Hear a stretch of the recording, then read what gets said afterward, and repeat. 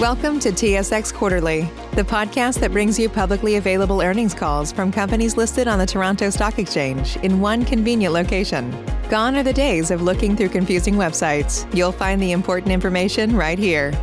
Enjoy the call.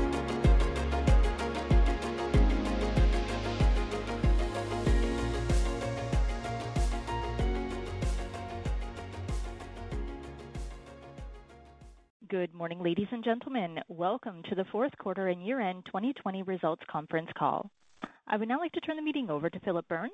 Please go ahead, Mr. Burns. Thank you, operator, and good morning, everybody. Before we begin, let me remind everyone that during our conference call this morning, we may include forward-looking statements about our future financial and operating results. I direct your attention to slide 2 and our other regulatory filings. Joining me today is our current CFO, Stephen Coe, and our former CFO, Scott Cryer. After I provide an update on our operational progress during the quarter, Stephen and Scott will provide an overview of our financial results and position. 2020 did not transpire as we originally anticipated at this time last year, a sentiment that is certainly shared industry-wide and globally and felt both economically and socially. Notwithstanding one of the most unprecedented and widely challenging years of modern times in general, but also in the context of only our second year of operations, it is with pride that we are reporting strong operating results for the year end December 31st, 2020, which we are happy to walk you through today. As you can see on slide 4, although we proactively paused on acquisition activity earlier in the year as a temporary precaution in light of the great amount of uncertainty as to the unforeseen impacts of the COVID-19 pandemic, we nevertheless were able to recommence accretive expansion in the later half of 2020. To that end, we grew our suite count by 415 units across 8 properties, which we acquired in the third and fourth quarters for an aggregate purchase price of $81 million, representing a blended cap rate of 3.9%, excluding costs and fees. Inclusive of the fair value appreciation on our portfolio of $46 million, which we recognized during the year-end December 31st, 2020, the market value of our assets under management grew to 1.47 billion euros at year-end, up 9% from last year. This reflects positively on the strong characteristics of the Dutch multi-residential sector, which we have been highlighting to date, alongside ERES's positioning in this continuously active market.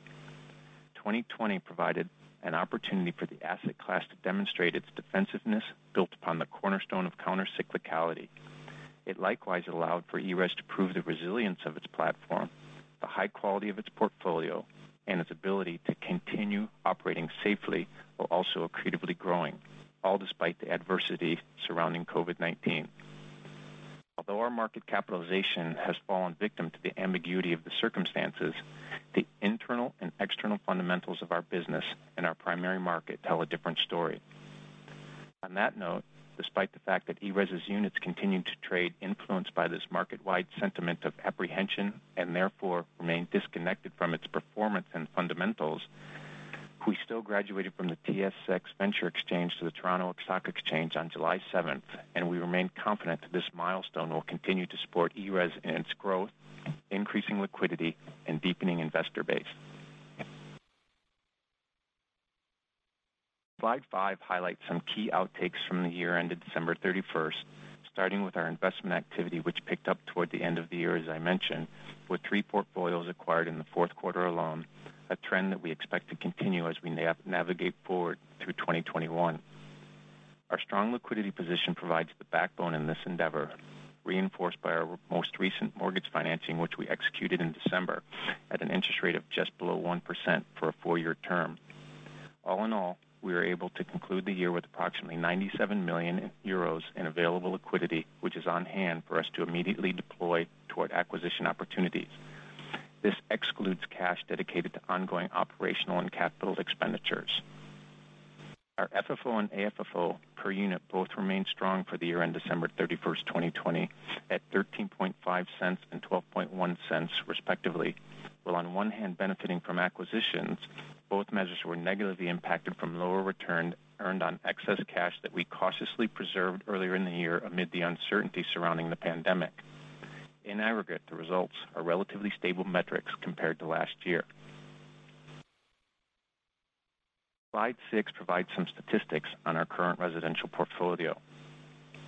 Average occupied monthly rents were €853 as at year-end, with a high and stable occupancy of 98.3%.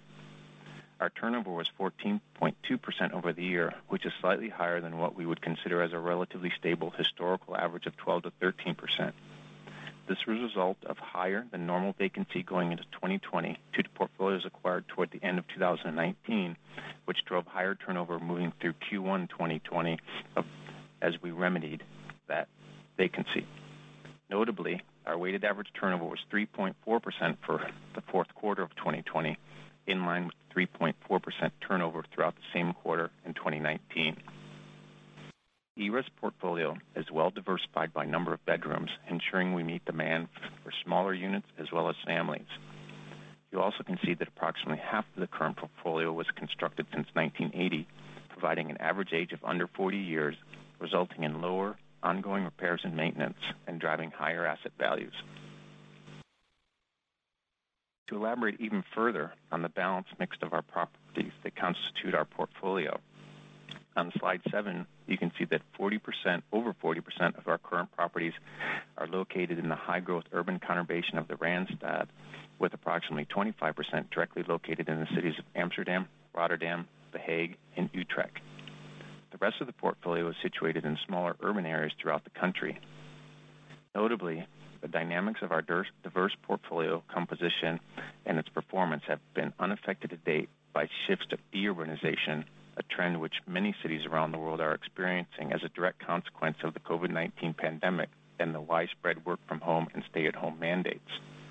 Further, approximately 35% of our portfolio is comprised of single-family homes, also known as Dutch row houses, a segment which represents an additional diversifying and unique contributor to our portfolio mix. Importantly, our suites continue to be nearly evenly divided between regulated and liberalized, with a modest weighting toward liberalized, providing balanced growth potential in rents, as well as the opportunity to liberalize more suites. On that note, a number of regulatory developments recently have been proposed by the Dutch government in response to the shortage in affordable and mid-market housing, such as a cap on indexation for liberalized suites, the prevention of buy-to-let for liberalized suites, and a cap on points for the purpose of preventing regulated suites from becoming liberalized suites too rapidly. However, there is no certainty as whether or when the aforementioned proposed legislation may be adopted by the government. In addition, for 2021, the government recently announced the maximum annual rent increases for regulated properties at 0% as an additional measure to support the Dutch people withstanding the COVID-19 pandemic. This parameter will not apply to liberalized rents, nor rent uplifts on turnover of regulated flats or CapEx-driven increases, all of which are significant drivers of ERES's rental growth. In light of these legislative developments, it is important to reaffirm that ERES already has been operating within a complex regulatory regime and will continue to capitalize on this experience going forward, a competence which is increasingly becoming more important. Given the uniquely diverse composition of our balanced portfolio between urban and suburban, regulated and liberalized, and across single-family and multifamily, we are positioned well to continue operating efficiently and productively within the Dutch regulatory system and deliver top-line rental growth in the range of 3 to 4%. To this point, we self-imposed a cap across our portfolio rental index during 2020, resulting in a weighted average indexation of 2.4%.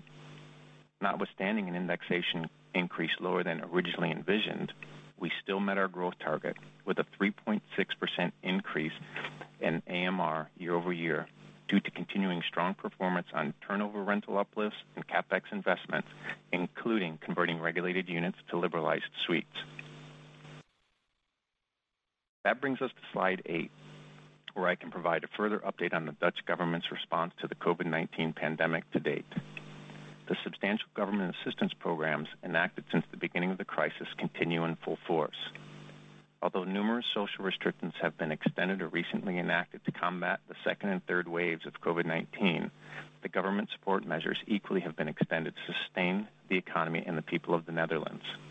With their proactive response, the Dutch government has been able to mitigate as much as possible the adverse impact of the outbreak. Combined with strong market fundamentals and the underlying economic stability inherent in the Netherlands, unemployment has remained low, evidencing the effectiveness of these response efforts, the ongoing resilience of the economy, and the robustness of market dynamics throughout the country. And with that, I will now turn the call over to Scott. Thank you, Philip. As you can see on slide 10, our operating results continued to improve, and our performance remained strong throughout 2020, despite the challenging circumstances. Our solid performance this year was driven by strong rental growth, up 68% since the prior year, an especially impressive outcome in the context of this pandemic. The increase is attributable to contributions from acquisitions as well as higher monthly rents and occupancy on stabilized properties. Net operating income has followed suit, increasing by an even higher 69% compared to last year, with the additional positive impact provided by proportionally lower property operating costs. In aggregate, this has resulted in an increase to our NOI margin from 75.6% last year to 76.2% this year, quantitatively reflecting our operational strengths, which Philip has been highlighting thus far. FFO and AFFO increased by 63% and 65%, respectively, compared to last year. FFO per unit decreased slightly compared to 2019, predominantly as a result of the cash drag from our above-average liquidity reserve, which we maintained throughout most of 2020 in response to the uncertainty of the COVID-19 pandemic. Although also negatively impacted by this, AFFO per unit increased by 0.001 due to the overridingly positive impact of our accretive acquisitions since prior year. And we have great confidence in our ability to positively and more robustly grow our FFO and AFFO per unit in 2021 and beyond. And it is on this positive note that I will pass the torch to Stephen Co as the new CFO of ERES. Although this will be my last conference call as part of the ERES team, I look forward to continuing to support its bright future in my capacity within the CAPREIT partnership. I've greatly enjoyed the ERES journey so far and truly believe in the ERES story. I have confidence Stephen Co will do a great job in his new role, and I thank Philip for our strong partnership. Stephen? Thanks, Scott. As detailed on slide 11, our operating metrics have not only withstood the challenges of this unprecedented year, but have in fact improved since last year. As mentioned by Philip previously, our residential suite count increased by 7.4%, driven entirely by property acquisitions in only the last 4 months of the year. Residential occupancy increased to 98.3% as at December 31st, 2020, up from 97.2% at this time last year, which evidences the effectiveness of our property management through a focused minimization of inherited vacancy. Occupied average monthly rents on our stabilized portfolio increased by 3.7% compared to last year, a result of contractual indexation, turnover, and conversion of regulated suites to liberalized suites. Net operating income on our stabilized portfolio similarly increased by 3.8% during the year, driven primarily by the higher operating revenues from the increased AMR and further complemented by lower property operating costs as a percentage of revenue. Notably, and particularly in the context of the COVID-19 pandemic, ERES continued to collect residential rental revenue throughout the year at a rate consistent with its historical average. Our 2 office properties also provided stable and consistent cash flows. This collection profile was underpinned by operational focus on the process itself, which allowed ERES to materially lower its aggregate AR balances over the course of 2020. Our accounts receivable from residential tenants decreased by 9.1% on an absolute basis compared to last year, an achievement especially noteworthy given the circumstances of 2020, and even further magnified by the increase in the size of our portfolio as at December 31st, 2020, compared to this date last year. Our liquidity position continues to support our business endeavors and remains conservative and strong as at December 31st, 2020, as you can see on slide 12. Amid the unpredictability of the capital markets, ERES was able to maintain its debt to gross book value within its target range of 45 to 50%, lower its weighted average mortgage effective interest rate by 3 basis points as a result of having recently secured financing for its 2020 acquisitions, in aggregate at a loan-to-value ratio of 55%, and with an interest rate of only 97 basis points, reflecting the persistently low financing rates in the European Union, and manage the average term to maturity of its mortgage portfolio to a conservative 4.4 years, which includes the impact of our most recent mortgage financing. Compounding the above, with ample available liquidity of $97 million as at December 31st, 2020, excluding cash on hand dedicated to ongoing operational and capital expenditure requirements, we have immediate capacity to acquire over 240 million euros in assets. The strength of ERES's liquidity position not only supports future growth, but also its distributions. To that end, ERES is pleased to announce an increase in its annualized distribution rate from 10.5 cents euros per unit to 11 cents euros per unit, effective immediately and applicable for our next monthly distribution in respect of March 2021. Slide 13 provides more detail on our staggered mortgage portfolio, with the nearest debt maturity not occurring until December 2022. You can see that our recently added mortgage, with its 4-year term maturing in 2024, balances well within our existing profile. In addition, the majority of our mortgages are non-amortizing. As we continue to grow, we will ensure this smooth maturity profile in order to reduce renewal risk. Thank you for your time this morning, and I will now turn things back to Philip to wrap up. Philip? Sorry. Thank you, Stephen. In summary, although this extraordinary year was fraught with challenges, it provided ERES with the opportunity to prove the robustness of the core fundamentals in its primary market and the strength of its operating platform. It was a test, as it was for many, and in this context, we are proud of ERES's strong performance throughout 2020 as we evolved safely, efficiently, and ultimately matured beyond our years. The validity of our strategic direction and long-term objectives have been demonstrated, and we look forward to continuing in their pursuit. And in doing so, we will remain both proactive and cautious, resilient and ambitious, and very much ready for the opportunities and challenges that are forthcoming and for many years to come. In this regard, we believe that ERES offers a compelling investment opportunity. The REIT provides a unique opportunity to invest in the fast-growing and attractive European multi-residential real estate market. Our partnership with CAPREIT brings significant benefits to our unit holders. We are growing our portfolio at very attractive yield spreads with strong and highly accretive organic and external growth opportunities. We have established a strong foothold in the Netherlands multi-residential market, and we are building size and scale to drive value going forward. Our conservative balance sheet and financial position provides the flexibility and resources to drive further growth, and we have in place an experienced management team and seasoned board of trustees.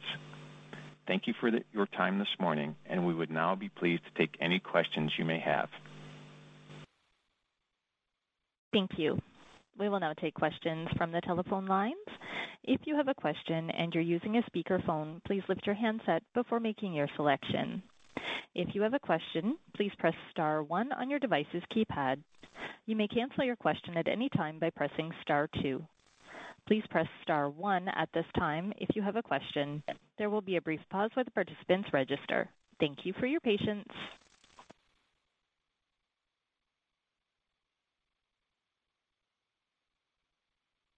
The first question is from Jonathan Kelcher of TD Securities. Please go ahead. Your line is now open. Thank you. Good morning. Morning, Philip. Jonathan. Yeah, Philip, can you maybe just, and I might have missed some of this, but go over some of the potential changes or near-term changes, I guess, to the regulatory rules in 2021? Sure. And I'm guessing everybody on the call was probably in a race to ask that question. So the most important thing is dealing with what we know, and then there's dealing with what is potentially coming. And it also has to be viewed in the context of elections, national elections, which are going to take place on March 17th. So a lot of what we may read can be political positioning, keeping in mind that the Dutch government is always a coalition government, and many of the different parties are now setting out their stalls of what they'll focus on in their mandate if they're included in the coalition. But having said that, what we know now is that within the existing regulatory framework, there's been no change in any laws or any framework to date.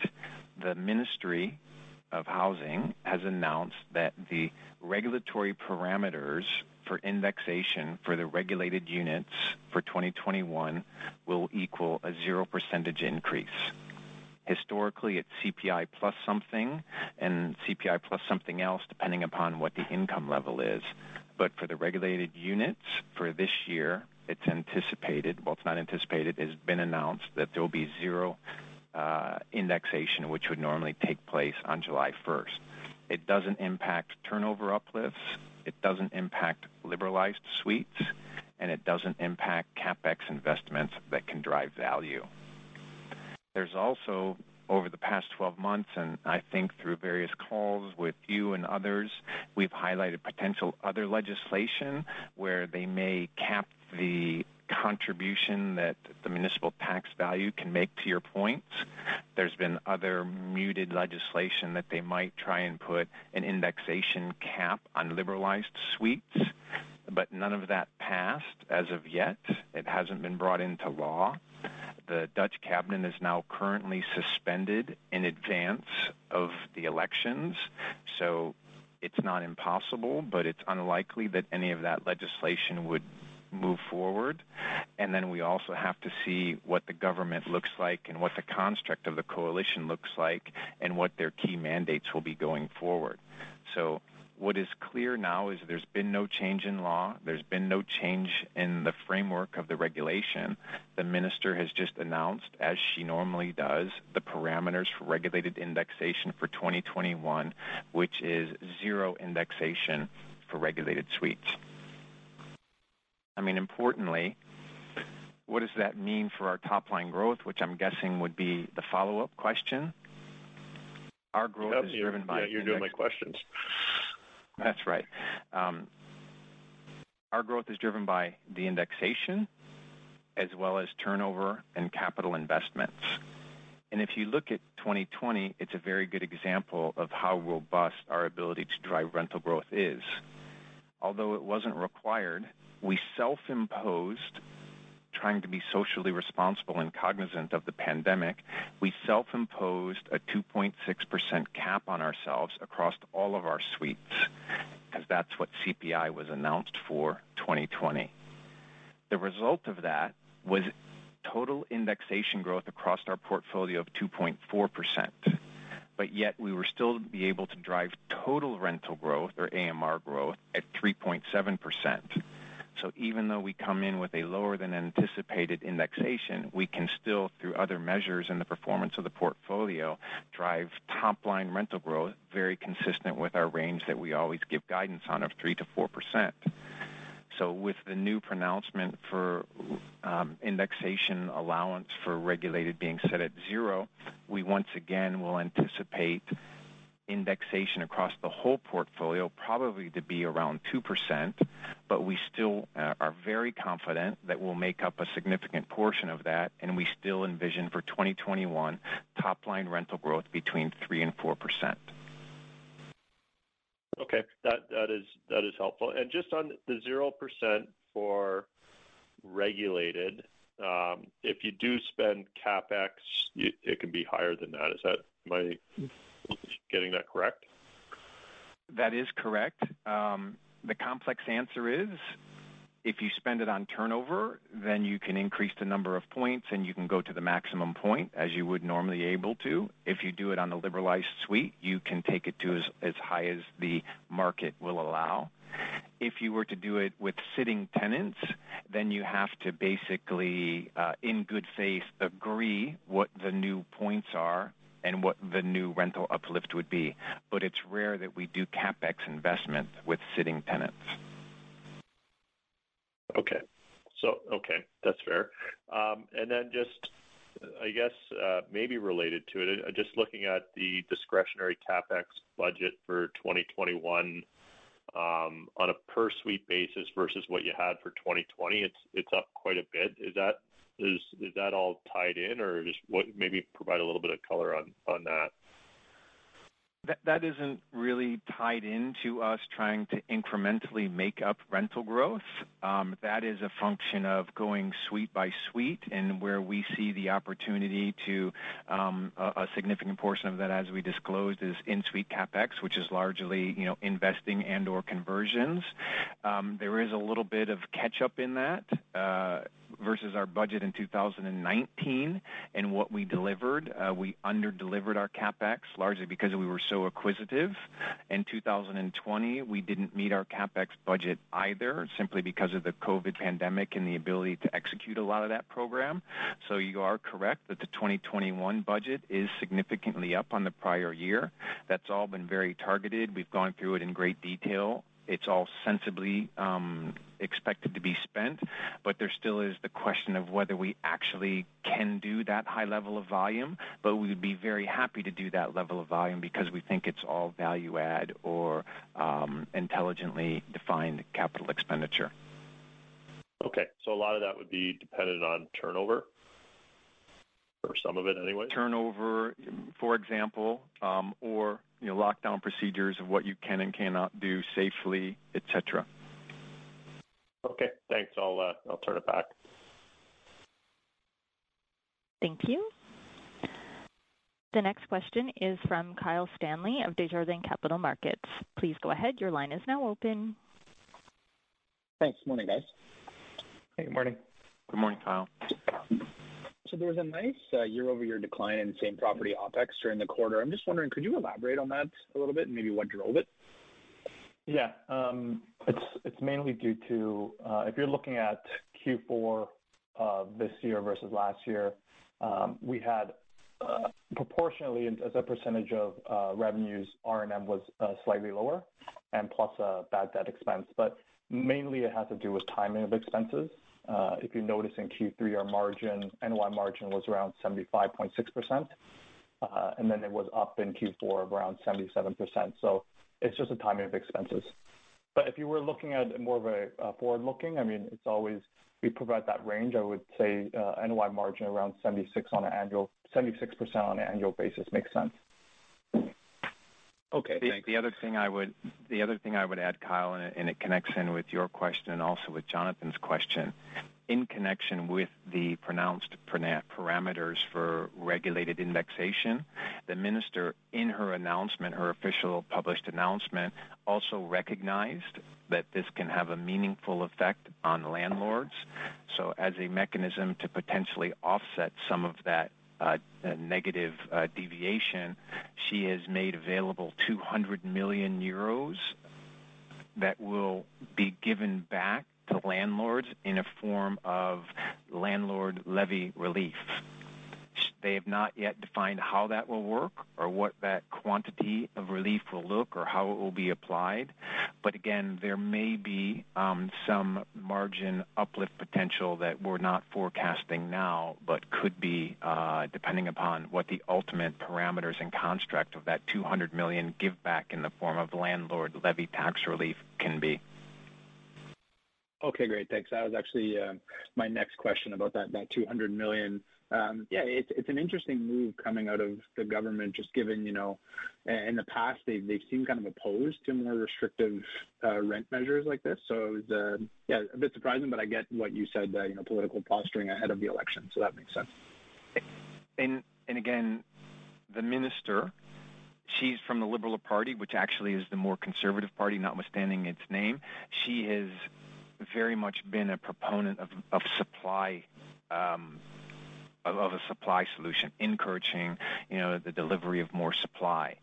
And again, a lot of that supply they want to see coming at the affordable end, which generally is the housing association. So if you're limiting their growth, limiting their profitability, then you would consequently be limiting their proceeds and their ability to redeploy that capital into new build, new delivery of units. So again, she was very aware of that. It's in her statement, and that's why within her new construct, she's making this available. But again, we are unlikely to have more visibility on that until we get to the other side of the elections. But to your point, it is consistent that she has historically been against arbitrary rental regulations and very much more a proponent of finding solutions to deliver more supply. Okay, great. Thanks for that color. And then just the last one, I'm not sure if you have this on hand, but the rent increase on turnover for the full year was really healthy at almost 10%. Do you have the breakdown of the increases on turnover for the fourth quarter by any chance? Yeah, it accelerated in the fourth quarter. Sorry, Stephen. No, go ahead, Philip.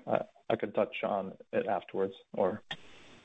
Yeah, I think that's another good point is that, again, our ability to drive rental growth within the range that we consistently provide guidance in that 3 to 4% range, it is based upon the empirical data that we've been delivering consistently throughout the course of 2020 versus 2019. In each category, our rental uplifts were higher than the preceding year.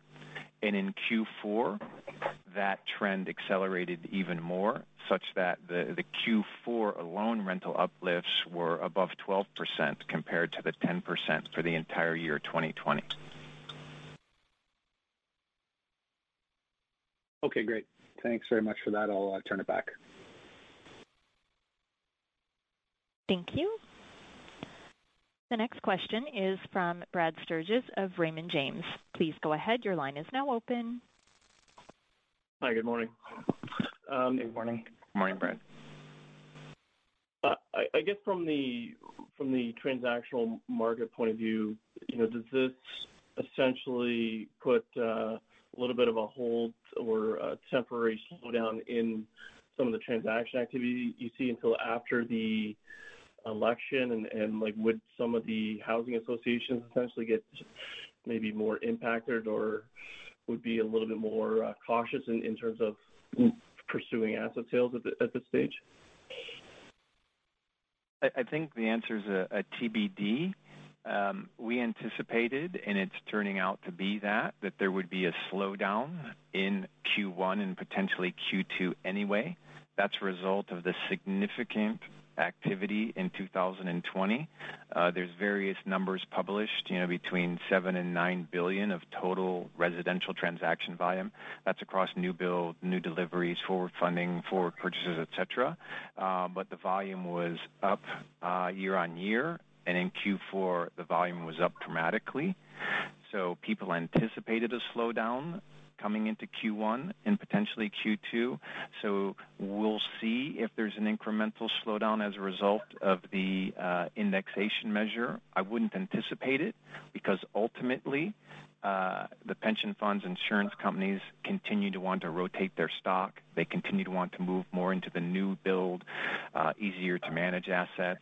The housing corporations still need to transition their portfolio when they have liberalized or soon to be liberalized suites to sell them on so that they can take those proceeds and redirect them into the affordable/regulated units. So the overall fundamentals, the imbalance, the requirement to deliver new units is still there.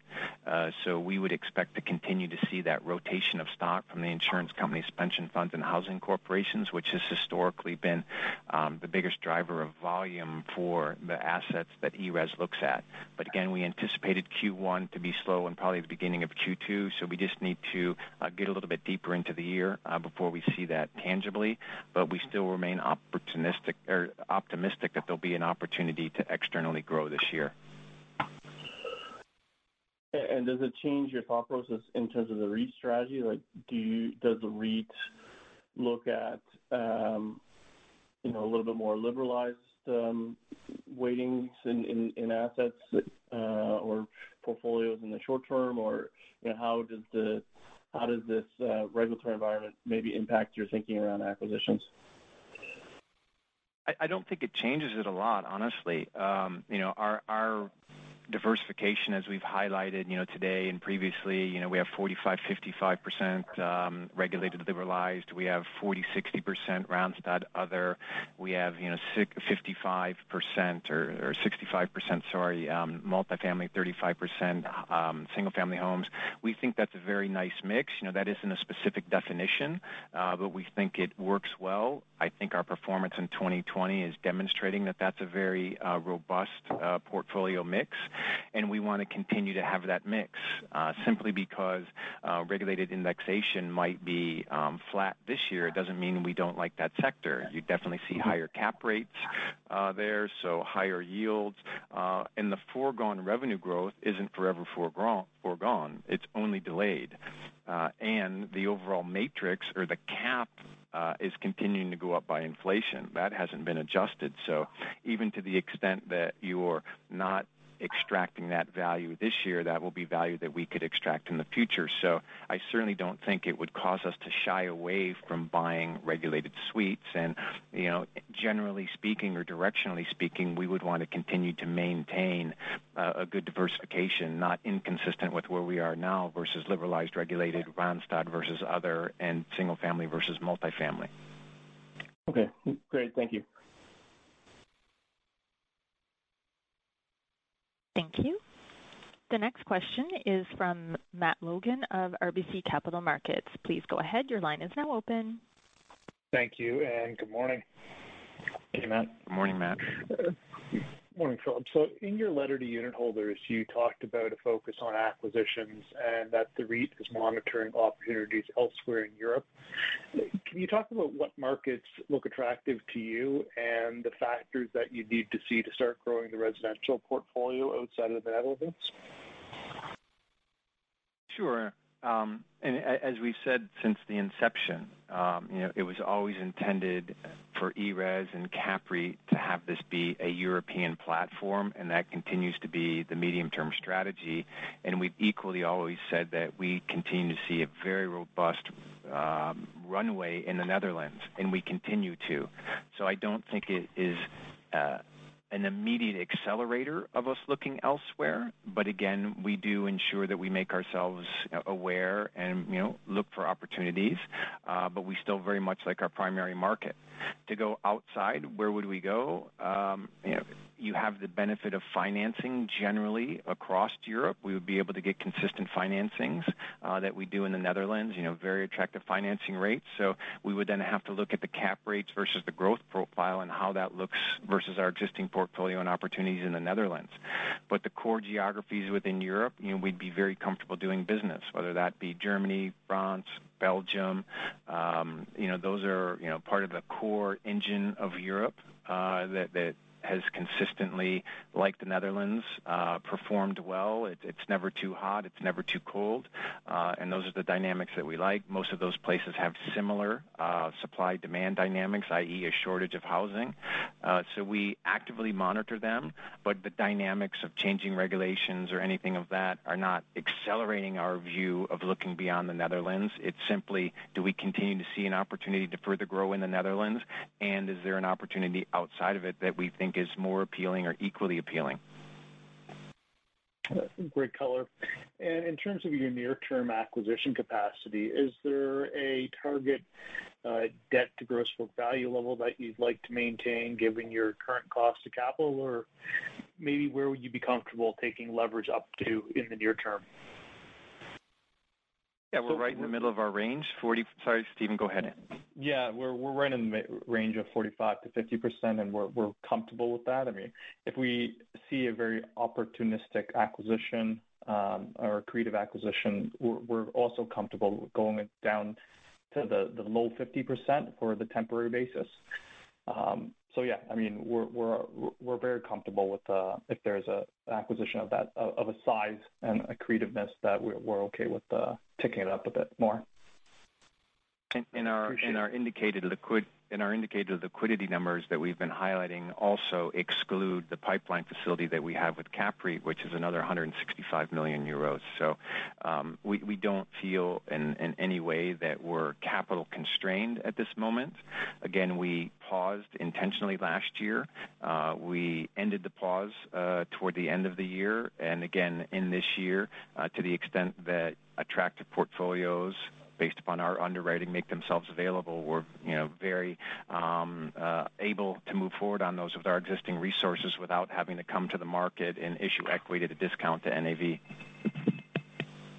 And maybe one last question for me, just changing gears a little bit back to the rent control regime. With the focus on increasing new supply from the current government, would it be fair to say you see the 2021 rent freeze as more of a temporary measure as opposed to something more permanent? I mean, that's a little bit hard to say. Whether it was motivated by politics, whether it was motivated by COVID, it's hard to say. She had previously announced parameters prior to the new announcement last week, which were CPI plus 4 and CPI plus 1. So she had lowered slightly that lower band for the most needy, the lower income folks. So to do this again, I would argue it's more politically focused coming up against the election, but that's my speculation. I don't have a view, or I would be surprised if this is a permanent reduction, because again, that is so self-defeating in terms of the real problem is a lack of supply. There continues to be, need of 80 to 90,000 new units per year just to stay even to where we are now, which is a 4 to 5% shortage in terms of overall housing stock. Last year, new permits were 55 to 60,000, so it's getting worse. It got worse the year before. It got worse the year before that. So I don't think the government, even if it's politically driven, is in a position to continue or to extend these type of policies for a very long period of time, or they will not be able to come close to addressing the real crux of the problem, which is supply. Well, that's great color. I appreciate all the commentary. I'll turn the call back. Thank you. Thank you. The next question is from Iman Shagupta of Scotiabank. Please go ahead. Your line is now open. Thank you and good morning. So just on the rent growth outlook in 2021, so it sounds like you still expect to achieve 3 to 4% rent growth, obviously, despite zero growth from the regulated flats there. So are you planning to go more aggressive on the liberalized suites this year versus self-imposed restrictions last year? Well, again, our confidence stems from the fact that last year getting total average indexation of 2.4 and then total resulting growth of 3.7. If we see the indexation this year across the entire portfolio closer to 2%, we still believe we're going to be able to get that 125 to 150 basis points incremental portfolio growth from our other levers, being liberalized indexation, liberalized uplift on turnover, regulated uplift on turnover, in the conversion turnover that we achieve. We feel confident because we did it in 2020. And we equally feel confident that, as I think Kyle had asked, those trends of getting uplifts on turnover were accelerating in Q4. So part of our strategy is, one, buying at attractive yield spreads, and two, rental growth maximization. So we're always seeking to maximize growth and push it as much as we can, or the market will demand. So it won't be something we're doing new going into 2021. It will be something that we continue to do as we've been doing in the past, but have confidence that we will indeed stay within that 3 to 4% top line rental growth. Okay. And then what are the caps being proposed on the liberalized flats right now, and what is the probability or the timeline with regard to anything passing there? Again, there has been discussion in Parliament. There's been motions to consider putting an indexation cap on liberalized suites of CPI plus something. There's been CPI plus 1, there's been CPI plus 1.5. But at this stage, the cabinet is suspended, so there's not much visibility on legislation passing of any nature, but for they continue to legislate, pass necessary requirements in connection with the pandemic. So again, most people expect that this could be left to the next parliament to push something like that going forward, particularly as the minister has addressed the regulated side. So again, this has been a topic that's been on and off for the past 18 months. It has continued to percolate, but whether or not they would find the motivation or the ability to pass legislation like that now coming up on less than a month in elections, uncertain. All right. And then, in terms of strategy for conversion from regulated to liberalized, will this recent announcement accelerate the move from ERE's point of view? How many conversions you did in 2020, and what's the goal in 2021? Yeah, so it doesn't accelerate. Basically, what drives our decision to convert is, are we able to convert? So the points haven't changed, and the biggest contributor to points is the size. So we have to look at our regulated portfolio base, and we generally loosely believe that about half of that is available to be converted because it's in the right market where the rents can support it because the flats are of sufficient size, et cetera, and putting in a ROI-driven amount of capital versus the rental uplift makes sense. And then we have to wait for those flats to turn over.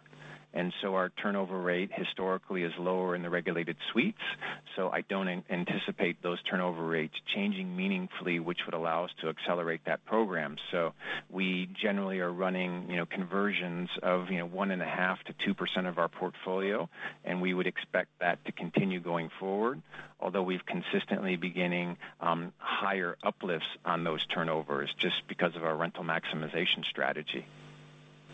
Got it. And maybe one clarification on the annual indexation limitation there. So just to confirm, if you are not able to increase the rents on regulated flats this year, the WOZ points, the WOZ value will still increase and you can catch up the year after. So is it really the timing difference? Is it fair to say that way? Correct.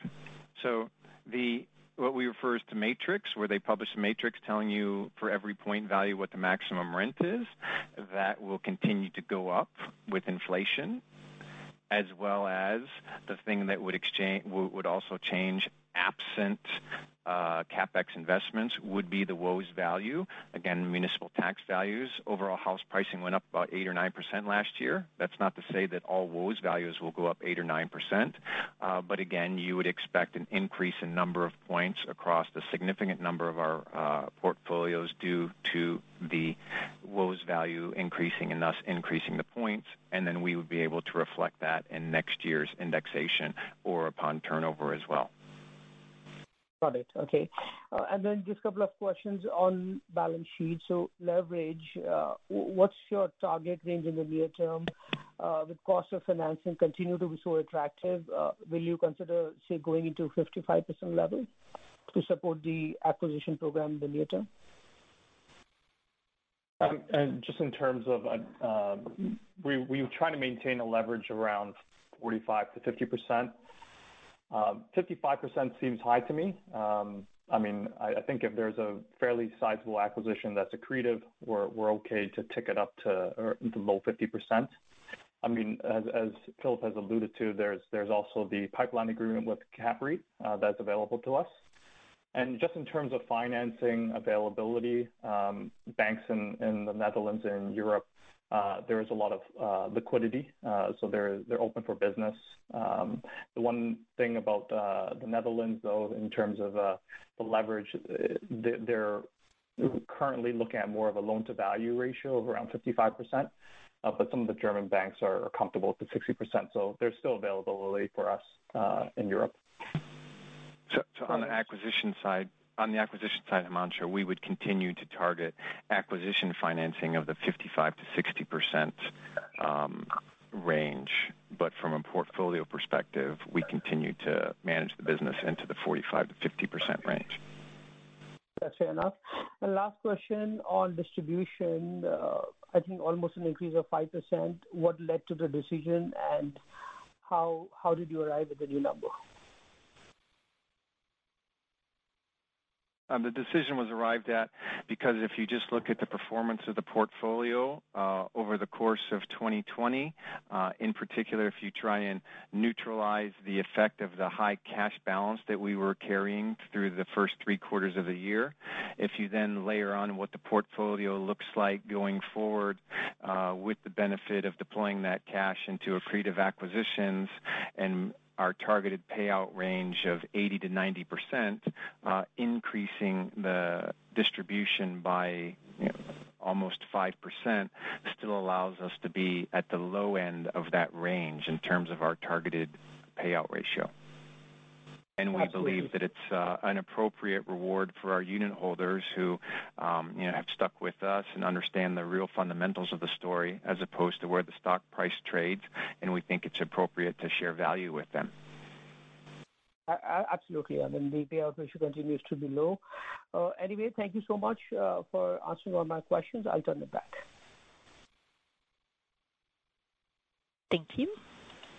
The next question is from Matt Kornack of National Bank Financial. Please go ahead. Your line is now open. Hi, guys. Just a quick question, and Philip, I won't hold you to your answer because I know politics can change very quickly, but based on what you're seeing today in the polls, are you anticipating any material change to the Dutch government in terms of composition that would either adversely or positively impact the rent control discussion? Again, it's all starting to kick off now, but there's nothing that would suggest there's going to be a dramatic deviation in the composition of the government. And most people think that Mark Rutte, the current Prime Minister's party, will continue to hold the majority, and he will, or a representative from his party, should he not be the representative, continue to hold the Prime Minister position. Okay, so other than what they've done in terms of stance in advance of the election, they're reasonably favorable to apartments in terms of how they've governed in the past. As you can see from the past election cycle, right, they have consistently done the CPI plus something framework, and that framework has been in place for a long period of time. So we don't see anything that would dramatically change that framework. To your point, in the recent history, polls have tended to get things very, very wrong. So I'm not a political pundit or a pollster, but from how we see it today, we don't anticipate dramatic deviations. But, COVID and people's emotional impact from that, rightly or wrongly, maybe that does something that we don't foresee. But at this stage, no. Fair enough. And then just on mechanics, you mentioned, Stephen, you mentioned some of the one-time or catch-up in OPEX. Is there anything one-time in G&A or other items down the income statement that we should know about or forecast going forward? Oh, it's been a pretty smooth quarter, so there's nothing that is one-time specifically to call out in G&A or other items. Okay, perfect. Thanks, Ed.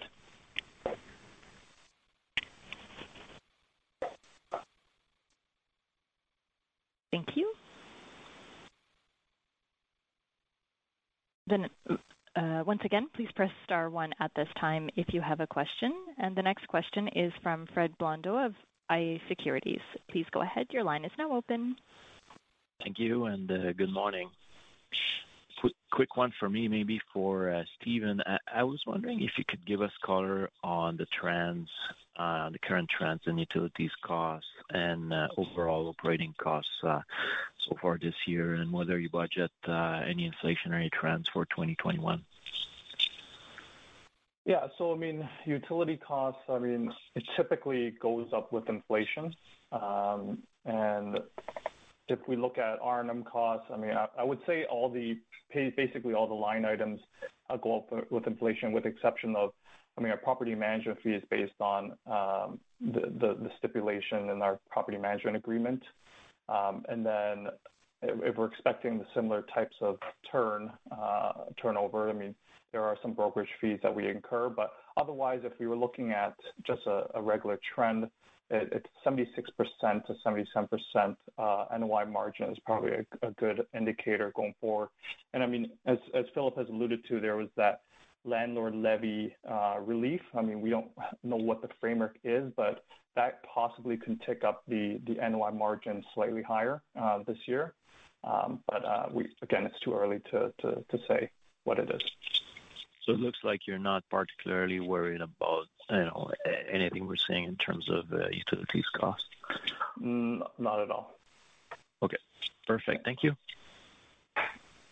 And I would also highlight, Fred, a lot of the utility costs are directly paid by the tenants, because we don't have centralized heating, which you might be more used to in North America. A lot of our heating is individual flat boilers. That's great. Thank you. Thank you. There are no further questions registered at this time. I'd like to turn the meeting back over to Mr. Burns.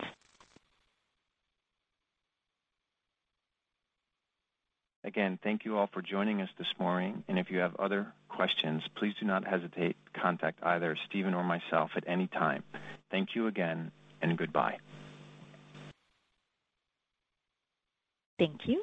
The conference has now ended. Please disconnect your lines at this time. We thank you for your participation. Every year, one thing is always predictable. Postage costs go up. Stamps.com gives you crazy discounts for up to 89% off USPS and UPS services, so your business will barely notice the change. Stamps.com has been indispensable for over 1 million businesses just like yours. It's like your own personal post office. No lines, no traffic, no waiting. Sign up with promo code PROGRAM for a 4-week trial, plus free postage and a free digital scale. No long-term commitments or contracts. That's Stamps.com, code PROGRAM.